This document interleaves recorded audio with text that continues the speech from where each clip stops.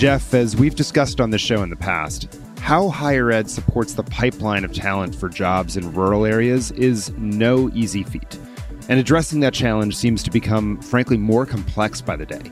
Like, take teachers for rural school districts as one example. Nearly 1 in 5 students in the country attend a rural school.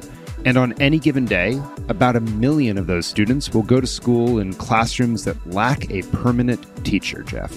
Yeah, Michael, that number just still kind of shocks me, right? I've been traveling a lot this fall, and as you know, and as a result, I've been on the road and driving through rural areas, and it really makes you think, how do they find teachers here, and government executives and social workers, or any of the other jobs that are kind of the fabric of communities? And the pipeline to those jobs often runs through rural colleges, and they've been drying up as well as they've shed enrollment. So today, we're going to bring you a different model for higher ed that addresses the challenge of the talent pipeline in rural communities as we welcome Reach University to Future U. This episode of Future U is sponsored by Ascendium Education Group, a nonprofit organization committed to helping learners from low-income backgrounds reach their education and career goals. For more information, visit ascendiumphilanthropy.org. I'm Michael Horn. And I'm Jeff Salingo. Michael, as listeners of this show know, I grew up in a small town, fewer than 5,000 people. And while it's in a small metro area, it was by no means a major city. And it was surrounded by a lot of rural communities. My dad was a public school teacher, and I've watched as regional public universities that are nearby where I grew up are struggling with dwindling enrollment and try to keep their costs in line for middle-class families. And we know the fault line right now in much of American life and politics is around the college degree. If you have one, you're more likely to live in a city or suburbia. You're more likely to vote for Democrats. You're likely to make more money. And we know from even recent research, you're likely to live a longer life. Now, that doesn't make for a sustainable country or democracy, in my opinion. We can't just write off colleges and prospective learners in wide swaths of the country, in my opinion. So how do we serve these rural communities is a really big question. And it's a question, particularly how we provide high quality teachers, that is on the mind of our guest on today's show and has been for a long time. That's right, Jeff. And our guest today is Mallory Dwinnell-Palish.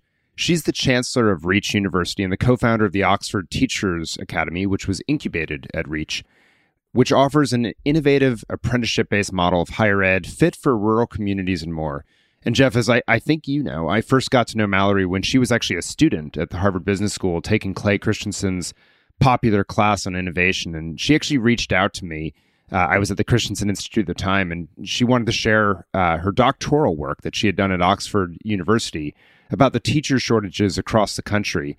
And she had this thought that our theories, disruptive innovation and more, could really be a big answer to the problem. And so she actually ended up writing a paper for us to start to dissect just what the challenge and opportunity was through the lens of disruptive innovation. And she's been on my radar ever since. When I was on the board of Silicon Schools Fund, we funded her innovative school in the Bay Area that she started up. And then it's just frankly been a lot of fun to watch her career continue to lean more and more into tackling the problem that we laid out up front. And I know you've had some chances to interact with her as well. Yeah, Michael, it was actually thanks to your introduction. And I just think our listeners today are really going to enjoy Mallory and her story. She joined us on one of our My Next Office Hour webinars. And so it's really a delight now to bring her back on the show together. Now, when we recorded this interview with Mallory, I think we expected it to last maybe 15 or 20 minutes like most of our Future U guests. But this conversation ended up lasting a lot longer. So we're going to break this topic into 2 parts. The first part, which you'll hear today, dives more into Mallory's story and what she learned from her past experiences. Just what is Reach University, because I think a lot of our listeners probably don't know, how it operates and how it is different and similar to other universities. And then in part 2, which will follow this, we will dive into the questions of quality scale and how traditional higher ed institutions might be able to copy this approach, because I find that actually very interesting about what she's doing. And what other problems in rural areas this approach and strategy can help tackle. And so with that as a backdrop, Mallory, welcome to Future U. Thank you so much for having me. So I want to dig in on Reach University and what it is, et cetera. But I first want to start about our topic today. bolstering kind of the talent pipeline in rural communities, especially for critical public sector jobs like school teachers, because you actually did your PhD on teacher shortages, especially rural teachers. So can you tell us how you landed on that subject and maybe what were some of the headlines from your dissertation? Yeah, this will make you guys the only people to ever want to know more about someone's PhD dissertation. So I grew up with my home base in a rural town. My grandparents farmed the same land that my family has farmed for the last 150 years. And it's a town of about 300 people. And my parents were pretty mobile when I was a kid. They lost everything in the Mississippi River floods when I was going into preschool. And so they moved around a lot as my dad would look for work since he did not have a college degree. And as a result, my grandparents' farm was sort of my home base. And when I got to college, it was fascinating for me because that split between my time in rural and non-rural, I was dedicated to education reform. My parents stressed all the time how many more opportunities would be open to us by virtue of getting the opportunities that my dad did not have. But when I was in these discussions, everything was focused on non-rural communities. And when I would go look at the academic literature, rural vacancies were a particular area that there was not a whole lot of research around. And so that's how I landed on the subject, because what we know about rural education is there are about as many kids in rural communities as there are in urban communities. What we know is that teacher shortages, both in absolute and proportionate numbers, are just as large in those communities. And yet 90% of all dollars and 90% of all shortage program seats go to students and teacher training in urban areas. And so that was this subject and this focus for me that mattered a lot with what I was seeing growing up in those areas. And one of my big conclusions that we came away from the research was that we needed a new kind of university to end teacher shortages in rural areas. Rural areas have higher high school graduation rates than we have in urban areas, but way lower college attainment rates. And one of the big reasons for that is if you're from a rural community, you don't really leave and come back. And so this idea that someone is going to go get a college degree to become a teacher by leaving that community, taking on student debt that is high by any levels, but certainly when you adjust it for rural wages and rural living indices, and then come back and work in that community, it's just not a structural solution that can work. And so we needed universities that are more adapted to being ingrained within the local rural context. And so basically grow your own then, which we'll be talking about today. So then you went on to become a teacher with Teach for America and start the Oxford Day Academy. Can you connect those dots for us and kind of what you learned from those experiences? So now you had kind of the theory from your PhD, and now you were going to have your kind of practice per se. There is a quotation that I'm shamelessly stealing from I don't know who, but I think it would be the theme of all of my work, which is, in theory, there is no difference between theory and practice, but in practice there is. And the reason I love that quote is, the whole reason I decided after doing the PhD in teacher shortages that I should actually become a teacher was that I was talking just about the theory of what should happen inside of schools. And I figured I should actually understand that from a first person perspective. So I went and I became a teacher and found out quickly that most of my ideas were bananas and would absolutely never work. But I was also a Spanish teacher. And I think two interesting things came back to this idea of experience being the best teacher, both in my work as a classroom teacher with TFA and then also when I started Oxford Day Academy. So the first was that I was living on the other side of the equation from where my dad was. My dad was someone who was incredibly smart, a really hard worker, but because he didn't have a college degree, was getting jobs where he was paid significantly less and given significantly less experience and authority in the role because he was working for someone who had that piece of paper. I then became a teacher and I had gone to the end of the academic ladder, right? I had my PhD in education. I was in theory as educated and credentialed as possible. And I knew absolutely nothing about what I was doing. And I was getting a lot of help in terms of managing my classroom, in terms of engaging with parents, in terms of differentiating lesson plans from people who were working in the building as classified staff, paraprofessionals, classroom aides, making minimum wage, but really knowing how to get the job done because while they didn't have the credential, they did have the experience. So that was sort of my first experience with on-the-job learning, being the best teacher. The second was because I was a Spanish teacher and an untested subject, I was given a lot of latitude and liberty with what I was allowed to do. And so what my first year as a teacher went about how most first year teachers' experiences went. And so in my second year, to change things up, working with my students, the deal we all made was we're going to pick a country that we're going to go to at the end of this year. And my students chose Costa Rica. And we spent the whole year integrating all of these different subject areas. And I was asking way more of them and pushing them way harder than I had in the year prior, requiring them to build out the budgets, requiring them to do all of the fundraising writing material, having to go and learn the environmental science curriculum to make sense of what they were going to be seeing when they went there. And then obviously the Spanish itself. And the transformation in terms of my ability to engage with my students, the mastery they demonstrated on not only Spanish, but on other subjects outside of it that we were weaving in was remarkable.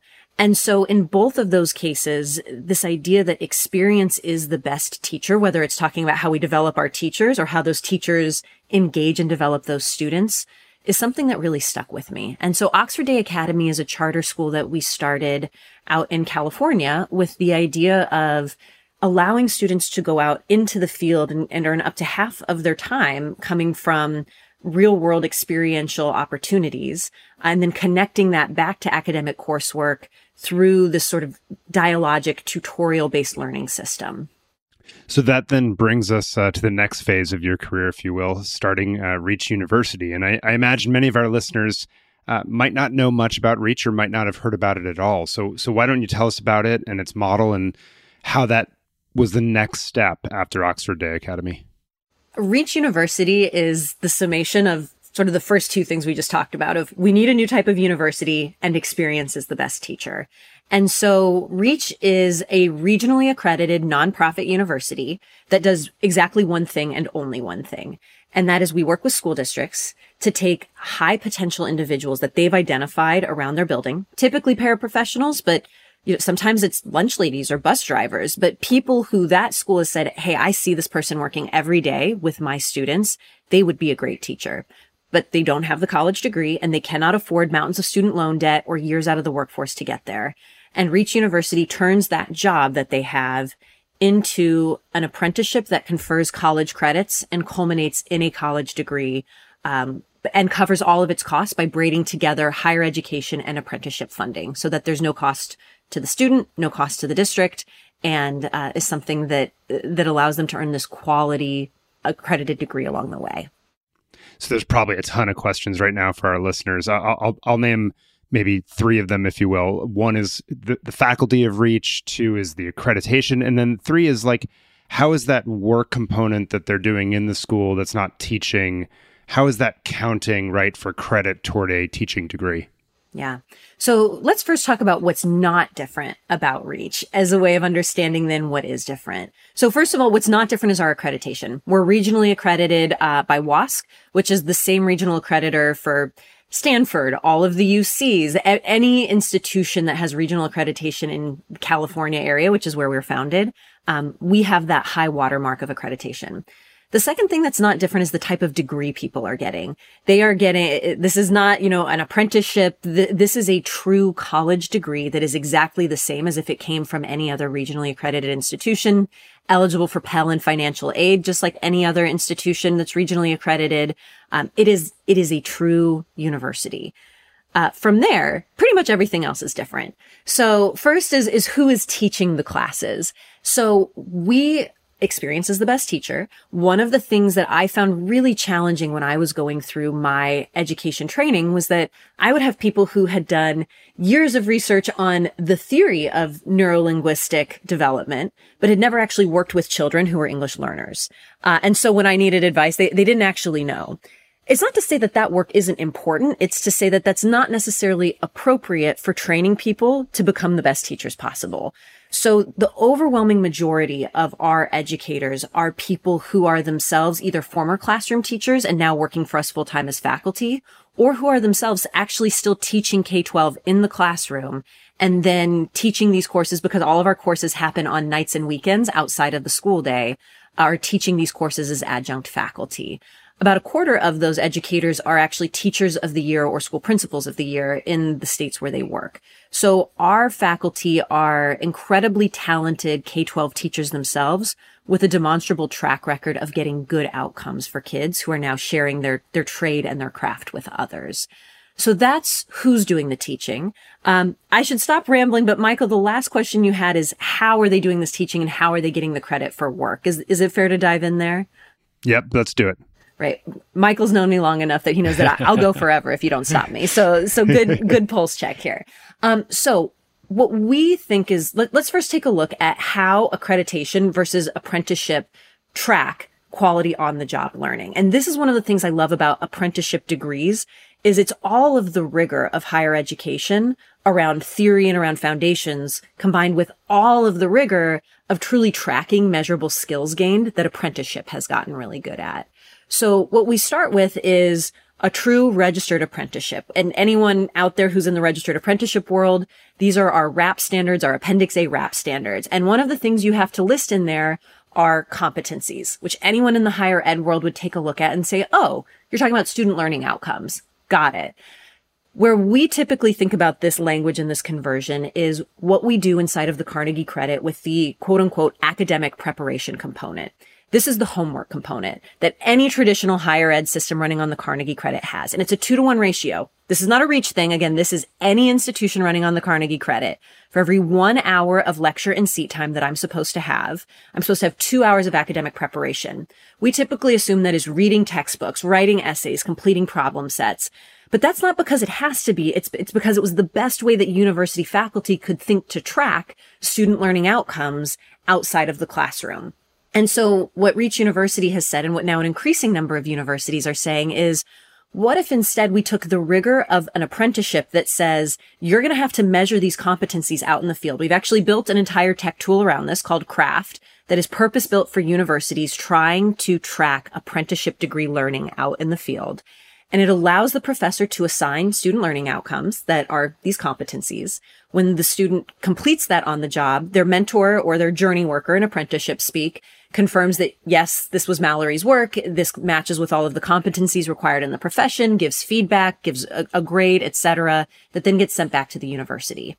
So now the professor, rather than trying to determine if I've learned about the theory of child development from an essay that I wrote about it, is now giving me a grade based on what a veteran teacher out in the classroom has said I have mastered or not mastered, and then by looking at that alongside the artifacts of that work that I'm submitting. So that's how we think about quality, is by rethinking the homework component of the Carnegie credit. We're going to take a short break here, and we'll be right back on Future You.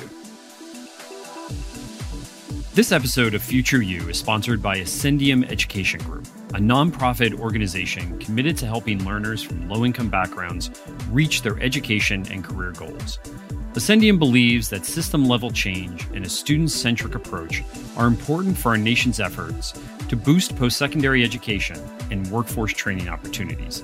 That's why their philanthropy aims to remove systemic barriers faced by these learners, specifically first-generation students, incarcerated adults, veterans, students of color, adult learners, and rural community members. For more information, visit ascendiumphilanthropy.org. Oh, welcome back to Future You, and fascinating first part of the conversation we just had with Mallory, Jeff. I can't wait for our listeners to hear the second half in the next episode that we release, where we tackle these questions of quality, scale, and how traditional higher ed institutions in particular can take this approach, as well as what you alluded to up front, which is what other problems in rural areas this approach can help tackle. But for now, I want to dive into just a few of the elements that she discussed. And I'd love to start with this one, which is the way she has built an offering that, frankly, between higher ed funding from federal dollars and apprenticeship money, she's able to provide a solution that I, if my research is right, believe costs roughly $900 a year for students and nothing to the districts themselves outside of the salaries that they are paying those students in whatever roles that they were holding at the time that they enrolled. And so that's something that I think clearly works in rural areas. And she does it based on this belief that experience is the best teacher, which is a line that she repeated several times. And I mean, as a result, she's able to provide these individuals who are already working in schools in different roles they are able to get real on-the-ground experience as a core part of their learning and derive from that to, create these teachers who have real experience, Jeff, when they land in the classrooms. Yeah, I loved her quote that in theory, there is no difference between theory and practice, but in practice, there is. Yeah. And there are two stories here that I want to tell, one personal and one from my reporting. Michael, I remember in high school journalism class getting a not so good grade on an assignment because I had a few errors. And I was thinking, wow, journalism isn't that fun. And by that time, I knew that's what I wanted to major in. So I was a little worried about it. And it was only years later that I realized the important lessons that taught me when a coworker of mine in North Carolina was actually fired for making too many basic errors in their journalism. And, accuracy, as we know, is a pillar of journalism. And while I wasn't practicing it professionally in high school, it's now clear to me that the teacher was trying to bring reality into the classroom to say that the grade is like how you're going to be evaluated on the job when it comes to doing that job every day. And then the second story comes from reporting 2 books ago. That's There Is Life After College. And I remember meeting a character in that book, Tim Morris, when I was in Detroit. And Tim was an architecture graduate from UVA. And like many other college students, Tim majored in a subject that intrigued him in high school, but one where he had little idea what a full-time job in the field would really entail. And before his senior year at UVA, he interned at an architecture firm in Atlanta. And that's when he first witnessed what daily life would be like after college. And as he told me, the guy next to me was designing bathrooms for handicap accessibility. And I was designing parks and museums in college classes. That seemed fun. Designing bathrooms for handicap accessibility, while important, wasn't much fun. And as he said, he wanted to have more impact.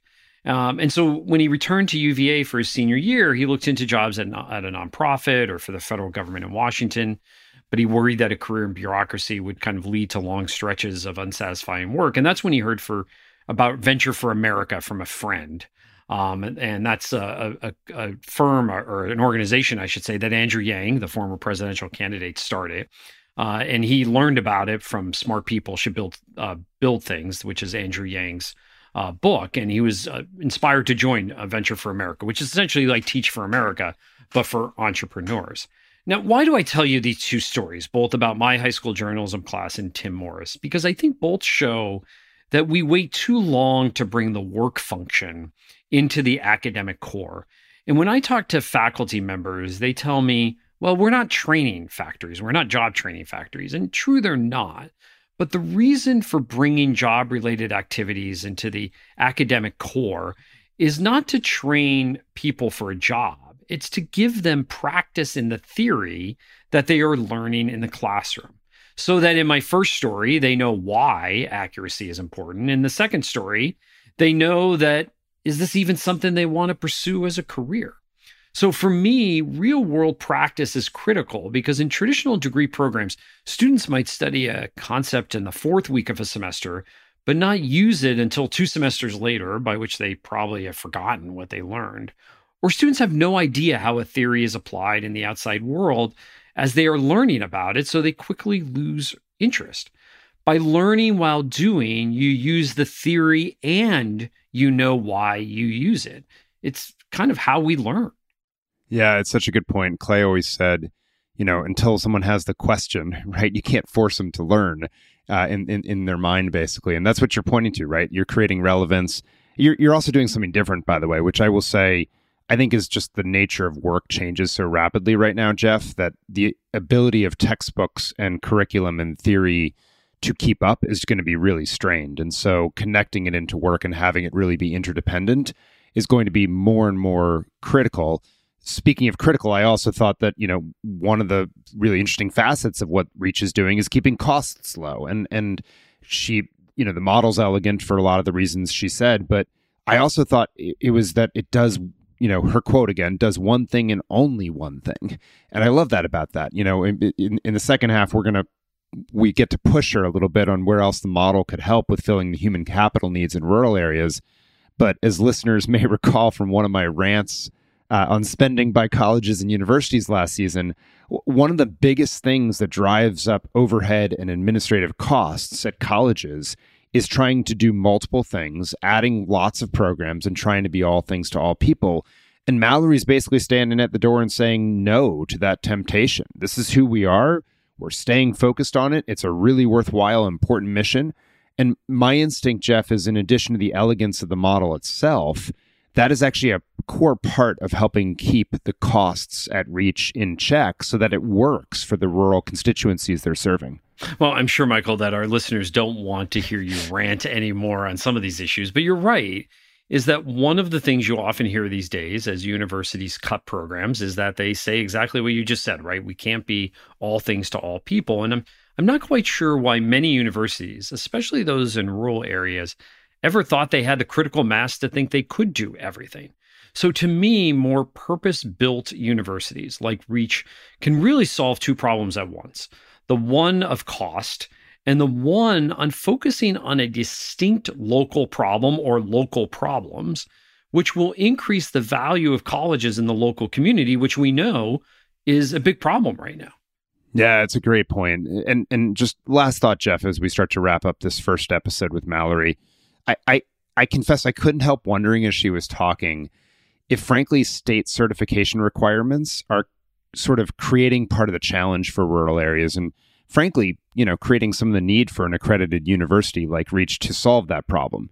And what I mean by that is by having certification requirements for teachers that you have to have a degree and so forth, you're sort of artificially creating a market, if you will. And it's not a fully baked thought on my part, but I'd love you to hear me out and react, is that, it's long been noted that states, they create all sorts of funky certification requirements and input-based requirements, number of years in an accredited college, for example, to be able to practice a given profession, whether that's cutting hair or, physical therapy assistant or whatever.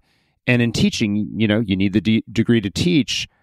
And yes, there are more alternative pathways today than there were, but for most, they need that degree. And so that means to get enough qualified teachers, you really do need that accredited university. And I guess my point being, I would way rather that states just focused on student outcomes as the measure that they regulated schools by, and then freed up the schools on the ground to structure themselves however they found it best to get those outcomes. So basically shift from a focus on regulating the inputs and focus instead on outcomes, which I'm a broken record for. But I think it might allow schools to really build some creative models that leverage local human capital and all sorts of ways to serve students.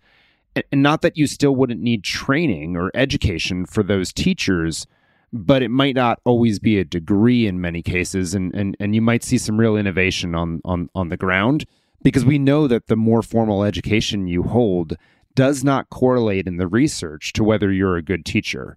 It's really, as you said, people can actually identify generally whether you're a good teacher based on your first year or two in the job. And so I think allowing school leaders and educators to really build innovative models free of those requirements might do some wonders for those areas as well. Yeah, it's interesting as you talk about the state certification requirements, because, there's many states, as we've talked about before, Pennsylvania, Maryland, Virginia, Utah, that have dropped degree requirements for state jobs because they can't find enough state workers. Now, I'm not suggesting we do that for schools, but the point here is that kind of scarcity, I think, often leads to innovation. And given teacher shortages everywhere, I think you're going to start to see a lot more innovation on this front. The other interesting thing is if you have kids, everyone needs a teacher. And so I also see the next generation of entrepreneurs and ed tech folks who have kids coming through the system. I think they're going to get frustrated with many of the things that we have been frustrated with our own kids. And I think you're going to continue to see them pushing on the status quo and developing models like Mallory has with Reach University. And so, Michael, we're going to leave it there for now, and perhaps we'll start to get into the part of the question you raised here in a different way when we return for the second half of our conversation with Mallory and dive into the actual quality of Reach University's programs, how she's thinking about scaling Reach University, and what other problems this approach can tackle in rural areas, particularly given her point that Reach really exists to do one thing and one thing only, and that's teacher education. As always, you can weigh in on the conversation on social media, on X, Instagram, LinkedIn, and Facebook, where we are at Future U, the letter U. And Michael is at Variations of Michael B. Horn, and I'm at Jay Salingo. Or you can jump on the Future U website and drop us a line, subscribe to our newsletter, or follow me and Michael through our own newsletters. next through my website and Michael's The Future of Education at Substack. We'll see you next time for part 2 of our conversation with Mallory on Future You.